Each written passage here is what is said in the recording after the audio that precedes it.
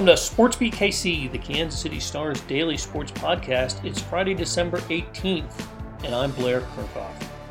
Kansas pulled off a heart-stopping victory on Thursday at Texas Tech in the Big 12 opener with huge plays on both ends of the court in the final 14 seconds. Beat writers Gary Bedore and Jesse Newell are here to tell us what happened and how those plays happened.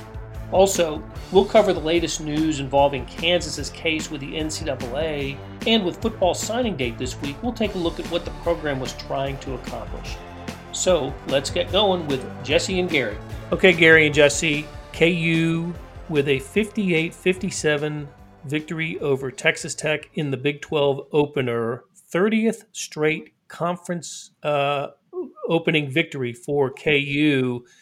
Gary, were you at the last one that Kansas didn't win? Because I was. I want to know if you remember it. Boy, what? I'm going blank now. What game was it? It was the 90-91 season. They went down to Oklahoma and got beat down there, and then they lost their second Big 12 or Big 8 game. Then they were 0-2 to start the Big 8, but they ended up winning, sharing the Big 8 title with Oklahoma State. And they went to the national championship game that year. So even when they lose, they win with KU. So but anyway, kind of a heart-stopping game for the Jayhawks. Gary, I wanted to get your just sort of overall impressions of the game by KU and Ochai Agbaji, who may have played his best game in a Kansas uniform. He probably was their only offense last night. He had 23 points and 8 field goals. They only had 19 baskets on the night. Garrett had 10 points, was the only other guy in double figures. So Bill Self was probably correct when he said if anybody on Kansas was going to be the hero or make the game-winning shot, he's glad it was him. Because it wasn't a one-man show, but he was the only guy on KU's side hitting. He was 8 of 11, and meanwhile, Texas Tech was terrible, 32% of the night shooting. So it was kind of an ugly game, but KU will take it because Tech's got a pretty good defense, and KU slugged it out with them and managed to win.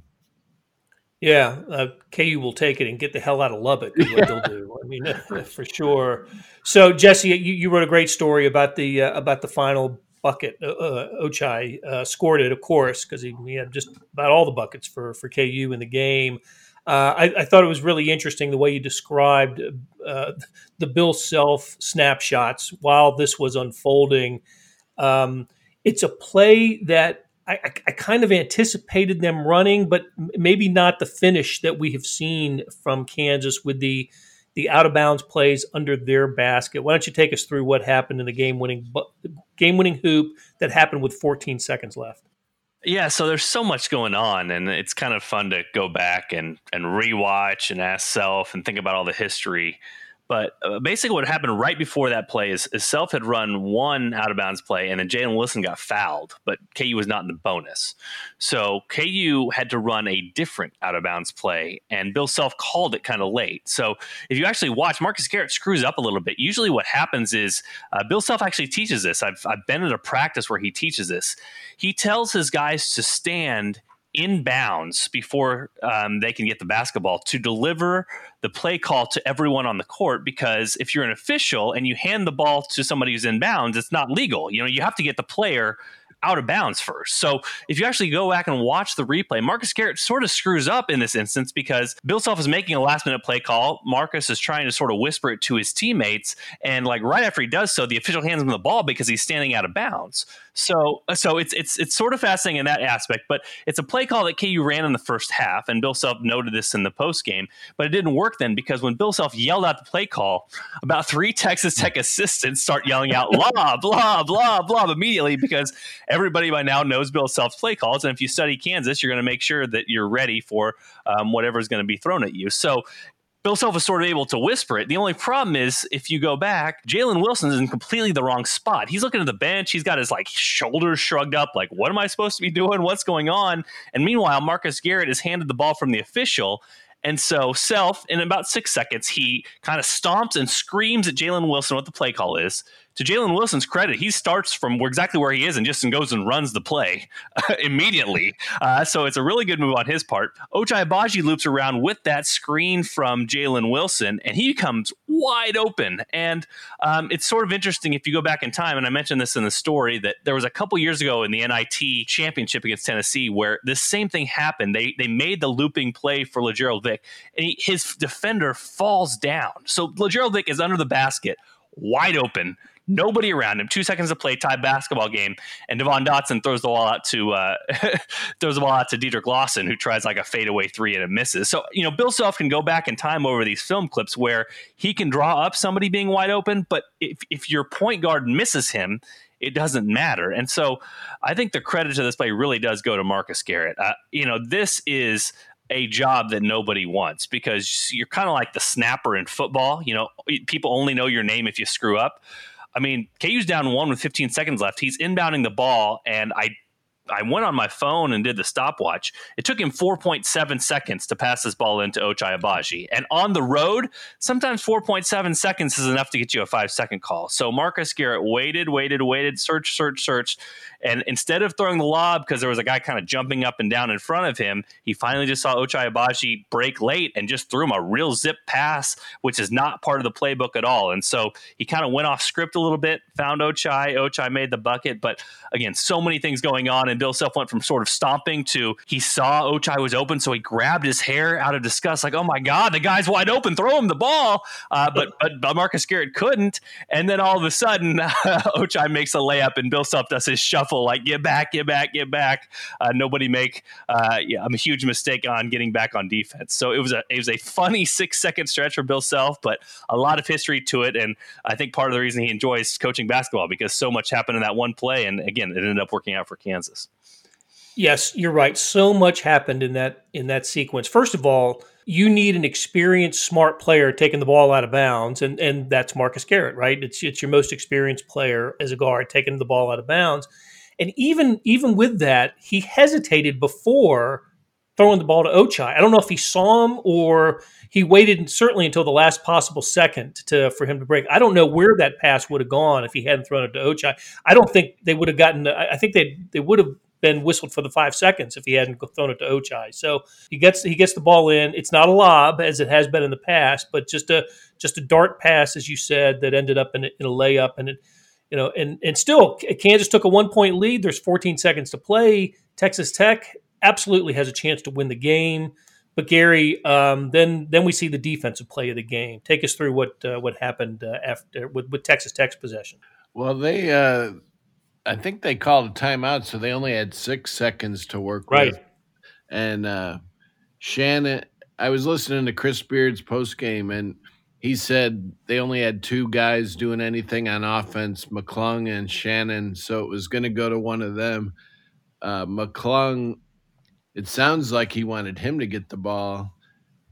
He wanted him to get open, but Shannon took it into the lane, and Jalen Wilson actually blocked it, which I believe Ochai said was pretty crazy, because you usually want to contest, but you don't block jump shots, with the game on the line. But I haven't seen the replay yet, but he got a piece of it, I guess, Jalen Wilson, and that was it. That saved the game, because a bucket there and Tech would have won. Hey, Blair, let me mention this. Let's talk about crazy. So 2 games ago, the last time KU was at game point, what happened? KU was up 3 against Creighton. Jalen Wilson got too close on a block attempt, and he fouled a preseason All-American in the act of shooting and gave him 3 free throws. So you want to talk about not having any fear on a play?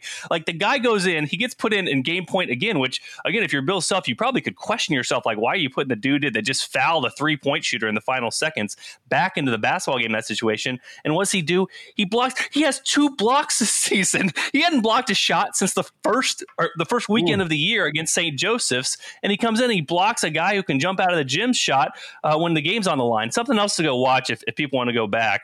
Sort of fascinating. Christian Brown, and also, I mean, obviously, Jalen Wilson mostly saved this, but Christian Brown saved DeJuan Harris in this situation. DeJuan's in there again to play defense, kind of a rookie of a rookie, that sort of thing. And I have never seen a greater instance of ball watching than I've seen from DeJuan Harris when this shot goes up. I mean, the shot goes up and he just does kind of a crane neck while his defender or his offensive player, Texas Tech guy, runs straight to the rim uninterrupted and is there to kind of tip around the follow because, the shot went up pretty early. And so there was a chance at an offense rebound. But as has been the case with Kansas, when the game is on the line, they really scrap underneath. And if you see Ochai Agbaji, he almost kind of does like a puncher's move on his guy to keep him away. Christian Brown kind of bats the ball away, and so they're able to wiggle that ball free. But I'll tell you what, in film session, DeJuan Harris is going to be hearing it from Bill Self and the coaching staff because he sort of went crane neck on that final play, and it's a good thing that other guys were there to save him because otherwise that offensive rebound could have lost the game for Kansas. On a night where Harris had otherwise really good moments, right? The three-pointer that he hit was huge. And how about Christian Brown's save to keep alive the possession that ended in the KU basket by the winning basket by Agbaji?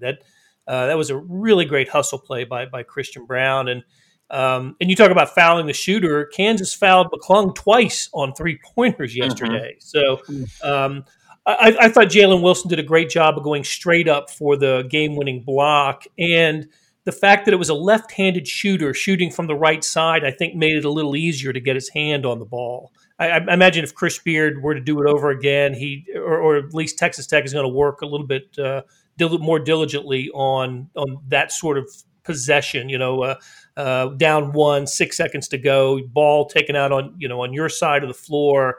Probably want to get a better look or at least a more uncontested look than that. But anyway, great finish for Kansas. Heck of a win, beating a team that I think we can all agree is top 5 in a top heavy Big 12, right? I mean, along with Baylor, West Virginia, and Texas. So I know it's really early. In fact, it's the earliest the Big 12 has ever played. But at least the early results are in, and those 5 are terrific. Had some great non-conference wins, and now we're into conference season. So I'll tell you what, guys, let's take a little break here, and when we come back, we got a couple more topics to cover. With threats to our nation waiting around every corner, adaptability is more important than ever. When conditions change without notice, quick strategic thinking is crucial, and with obstacles consistently impending, determination is essential in overcoming them. It's this willingness, decisiveness, and resilience that sets Marines apart. With our fighting spirit, we don't just fight battles, we win them. Marines are the constant our nation counts on to fight the unknown. And through adaptable problem solving, we do just that. Learn more at marines.com. Hey, it's Blair. We have a special subscription offer for SportsBeat KC listeners, unlimited digital access to the Kansas City Star's award-winning sports coverage. Sign up now for 1 year of Sports Pass for access to all the sports news, features, and columns presented on the kansascity.com site, and it's only $30. That's a 40% savings off our regular rate. Your subscription will automatically renew after the initial term at $50 unless you tell us to cancel. Your subscription helps support the sports coverage of kansascity.com and the Kansas City Star, and that support has never been more important. Please visit kansascity.com/SportsBeatKC offer to get this special offer. And as always, thanks for listening. All right, we're back with Jesse Newell and Gary Bedore, who cover the Jayhawks for the Star and the Wichita Eagle. Gary, what's coming up for KU basketball? And tell us more about fans in the stands. Where does KU stand on that? Well, they play West Virginia on Tuesday night at 8, and then it's time to break for Christmas, and they'll play Texas on January 2. Both will allow fans to attend. 2,500, I think, is the number still. All 3 of their opening 3 opponents, of course, are ranked. So if Self could get out of this 3-0, he'd be ecstatic. But West Virginia is next, and there will be a few fans there for the 8 o'clock tip. And obviously, those games have been really competitive too. So, Heck yeah, they have. And that's next Tuesday, right? yeah, KU West Virginia.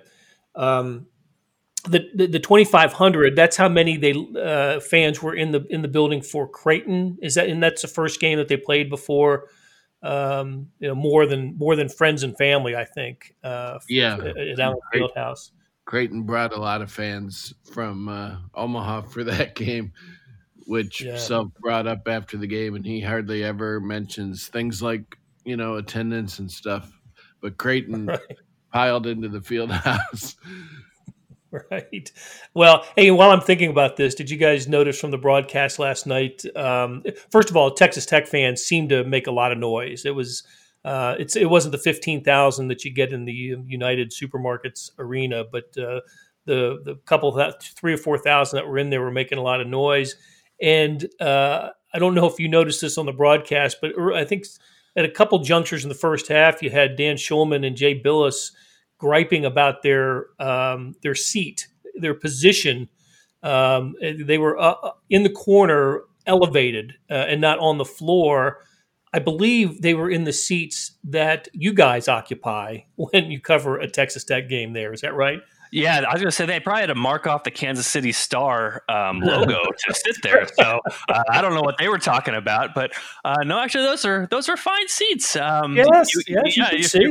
You can see. You get a clear vision. You kind of get your own thing. You're next to the stairway up there, and to be honest with you, it's the last place where I watched a road KU basketball game, because that was what ended KU's, whatever you want to call it, regular season last season. Right. And that was before kind of the whole pandemic hit. So that one was in early March. So yeah, nothing wrong with those seats at all.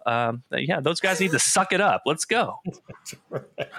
Yeah, I think they were ticked because Holly Rowe and Maria Taylor had the cutouts along the floor, and they had to sit up in the crow's nest. So, hey, Jeff Long had a media deal on Wednesday, or I'm sorry, on Thursday before basketball, and covered a lot of topics. Jesse, I know one of the topics he covered was the timeline for KU's NCAA issue, and he wasn't specific, and I don't know, can't be specific, not possible to be specific on the timetable, but he did at least tell us that it's going to be delayed. Any kind of news that we get from the NCAA. Take us through what Jeff said about that. Yeah, he just said COVID had kind of put the brakes, or at least slowed down the process with KU and what's gone on with their NCAA case, which has felt like it's gone on for a long time already. But this has sort of already been previously reported. I know SI's Pat Forty wrote about this about a week ago, and I've kind of heard whispers of the same thing. Just with the process. And we wrote about this kind of in a Q&A when I talked with Naima Stevenson-Starks, who is, a person who works for the NCAA, has kind of communicated how this new IARP process works, this independent process that KU's case is now going through. But it is, nobody really knew the timeline for how this thing would shake out. But what happens with it is, there's this, I know there's all these acronyms, so I'll try to keep them all straight, but there's a complex case unit, okay? And basically, it is a new set of investigators who goes in, they look at what the NCAA's enforcement has compiled and what they've done and what they've basically said, and they do their own investigation. So what it sounds like with KU's case is basically nobody really knew how long that process would take, but this unit is taking like a long time to sort of do its own full investigation when, as we know, that's stuff that has kind of already happened from the NCAA side of it when they put forward this case and before this thing went through the independent process. So I know I'm kind of talking in circles here, but what I'm kind of saying here is when you're putting forth a whole new investigation and investigating new things and potentially coming up with a whole new notice of allegations that KU is going to have to face, whether it's adding charges or subtracting them, that takes some time. And so I think I would be very confident in saying, we didn't know this a few months ago, but this is not going to impact Kansas in this season. There's not going to be a ruling, most likely, on Kansas's case until at the very earliest, probably this summer, and maybe potentially even after that. And again, a few months ago, we might not have known the exact timeline. We might not have known if, hey, let's say it came out in February and KU might have taken some punishment for this particular season. I think we know now pretty clearly that because of the delays in this and because how everything is being reinvestigated, that this process is going to play out a few more months, and that this KU basketball season should end in the NCAA tournament, even as long as that NCAA tournament is played and everything goes smoothly from there. So I think that's kind of where it's at. Like you said, Jeff Long was not very specific about it, and really there are no public declarations from the NCAA and the IARP until this whole thing is done. But it does seem like this thing is going to take some time, and that's something we might not have known a few months ago. One thing I did read earlier this week was Sports Illustrated got a hold of a letter that the Southeastern Conference Commissioner Greg Sankey had sent to the NCAA, and basically he was angry that the processes are taking as long as they are in all these cases. I mean, this story started in September of 2017, right? That's when the Southern District of New York presented its case in a press conference. And here we are, these many years later, and we don't, because, and look, some of the delays are certainly understandable, but Sankey's point was, the credibility of NCAA enforcement is becoming eroded because of the delays and lack of information and transparency with the NCAA. So there's a little bit of a pushback from that. I don't know if you got to read that this week, but yeah, that's the same article I'm talking about, and 40 kind of specifically talked about KU's case in there. And I think you're right, Blair. I mean, if you just follow social media and Twitter, I think I see every single day some random fan out there saying, how is Bill Self still coaching Kansas? How has Kansas not been punished? And I think that's sort of what Sankey is referring to here, is that the general public doesn't know about complex case unit or IARP. They just know that they've heard about Bill Self and Kansas and men's basketball and all these NCAA allegations, and they know that has not been resolved yet. And so if we're looking at this thing, so, KU was hit with those level 5 or those 5 level 1 violation allegations in September of 2019. Okay. So September of last year. Right now, I just told you they're probably months away from a resolution. So that's going to be, maybe September of 2021. And then I think it was just yesterday that Arizona got put in the IARP. And again, they're part of this whole thing that we just talked about. They were part of the original, mess that all these other schools were sort of drawn into with Adidas and coming out with the federal trial. So if we're putting the same timeline on like Arizona as we do Kansas, and we say, okay, it's going to be 2 years to have for this full IARP thing to play out, we're talking about, okay, Kansas' case might be done this summer, but Arizona's might not be until like 2022 or 2023. So I think that's probably what Sankey is talking about here. It's like, hey, I get it. These schools deserve their day in court, and everybody deserves to be heard on this thing. But good Lord, is it going to take every school and every program 5 years to figure out what's going to happen? And if that's the case, then yeah, there's going to be a lack of trust in the process. And I think, as you mentioned, you're probably already starting to see that from people who aren't as well informed, but don't completely understand why it's taking so long. Okay. Hey, let's wrap it up by talking a little football. Kansas didn't get to play its final regular season game and finished 0-9. Matching the fewest defeats for a Kansas program in since 2010. So they got that going for them. But it was National Signing Date this week, and look, I've been preaching for years that you don't know about recruiting classes until a few years had passed. But anyway, KU top 50 I saw in Rivals, and maybe somewhere between 50 and 55, and 247.com. What did Les Miles say about his recruiting class recently? Well, he was obviously happy with it. Every coach is on signing day, as you mentioned, Blair, but if I'm honest with you here, like, I think the 2 signing days and what KU has done in recruiting, I think that's the 2 biggest accomplishments that Les Miles has had on his ledger since he's gotten here. You can question a lot of other things. You can say that, potentially they haven't gotten as good of on-field stuff going on, and that they've had other things. And obviously there's been them, and a lot of other schools are facing transfer issues at the moment with the portal. But for Les Miles to be able to come in and then feel the job security to take all high school players in last year's class, and so far all high school players in this year's class, I keep using the analogy, but I think it's so true. For almost a decade, every KU AD and every KU coach has kind of passed the bill on to the next person. They start to feel a little bit of heat from, am I going to get fired? Is my whole staff going to get fired? Then they start to panic a little bit. Then they start to bring in JUCO players and transfers, and then they leave the person after them in a big hole because they're not close on the scholarship numbers. This should rectify that. I mean, this should go a long ways towards rectifying that, because Les Miles has remained patient, and they have taken basically all high school players the last 2 classes. So will they pan out? It's too early to tell. And of course, with the transfer portal, are they probably going to take a couple transfers here late? And will they have a few more experienced guys coming in, especially compared to last year?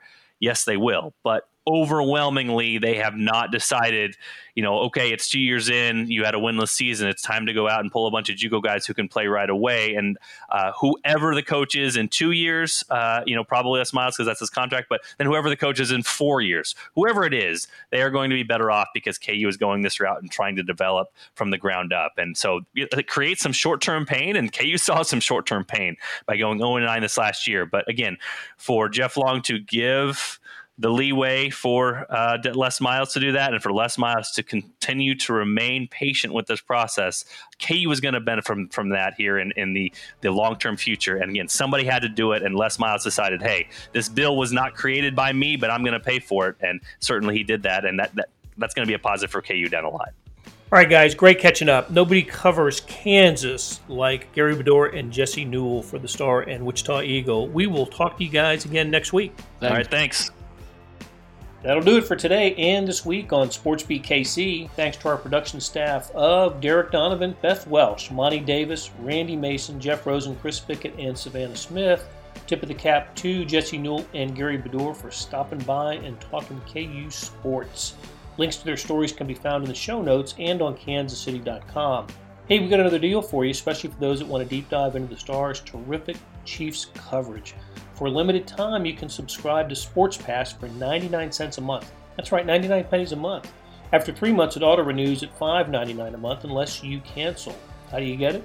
You go to kansascity.com/sportspass2020. That's kansascity.com/sportspass2020. Do you want more than just sports coverage? I know I do. Check out the entire Kansas City Star product. Sports news, features, commentary, and analysis, the whole thing. You get all the stories written by my talented colleagues, plus additional news, sports, and business coverage with the e-edition.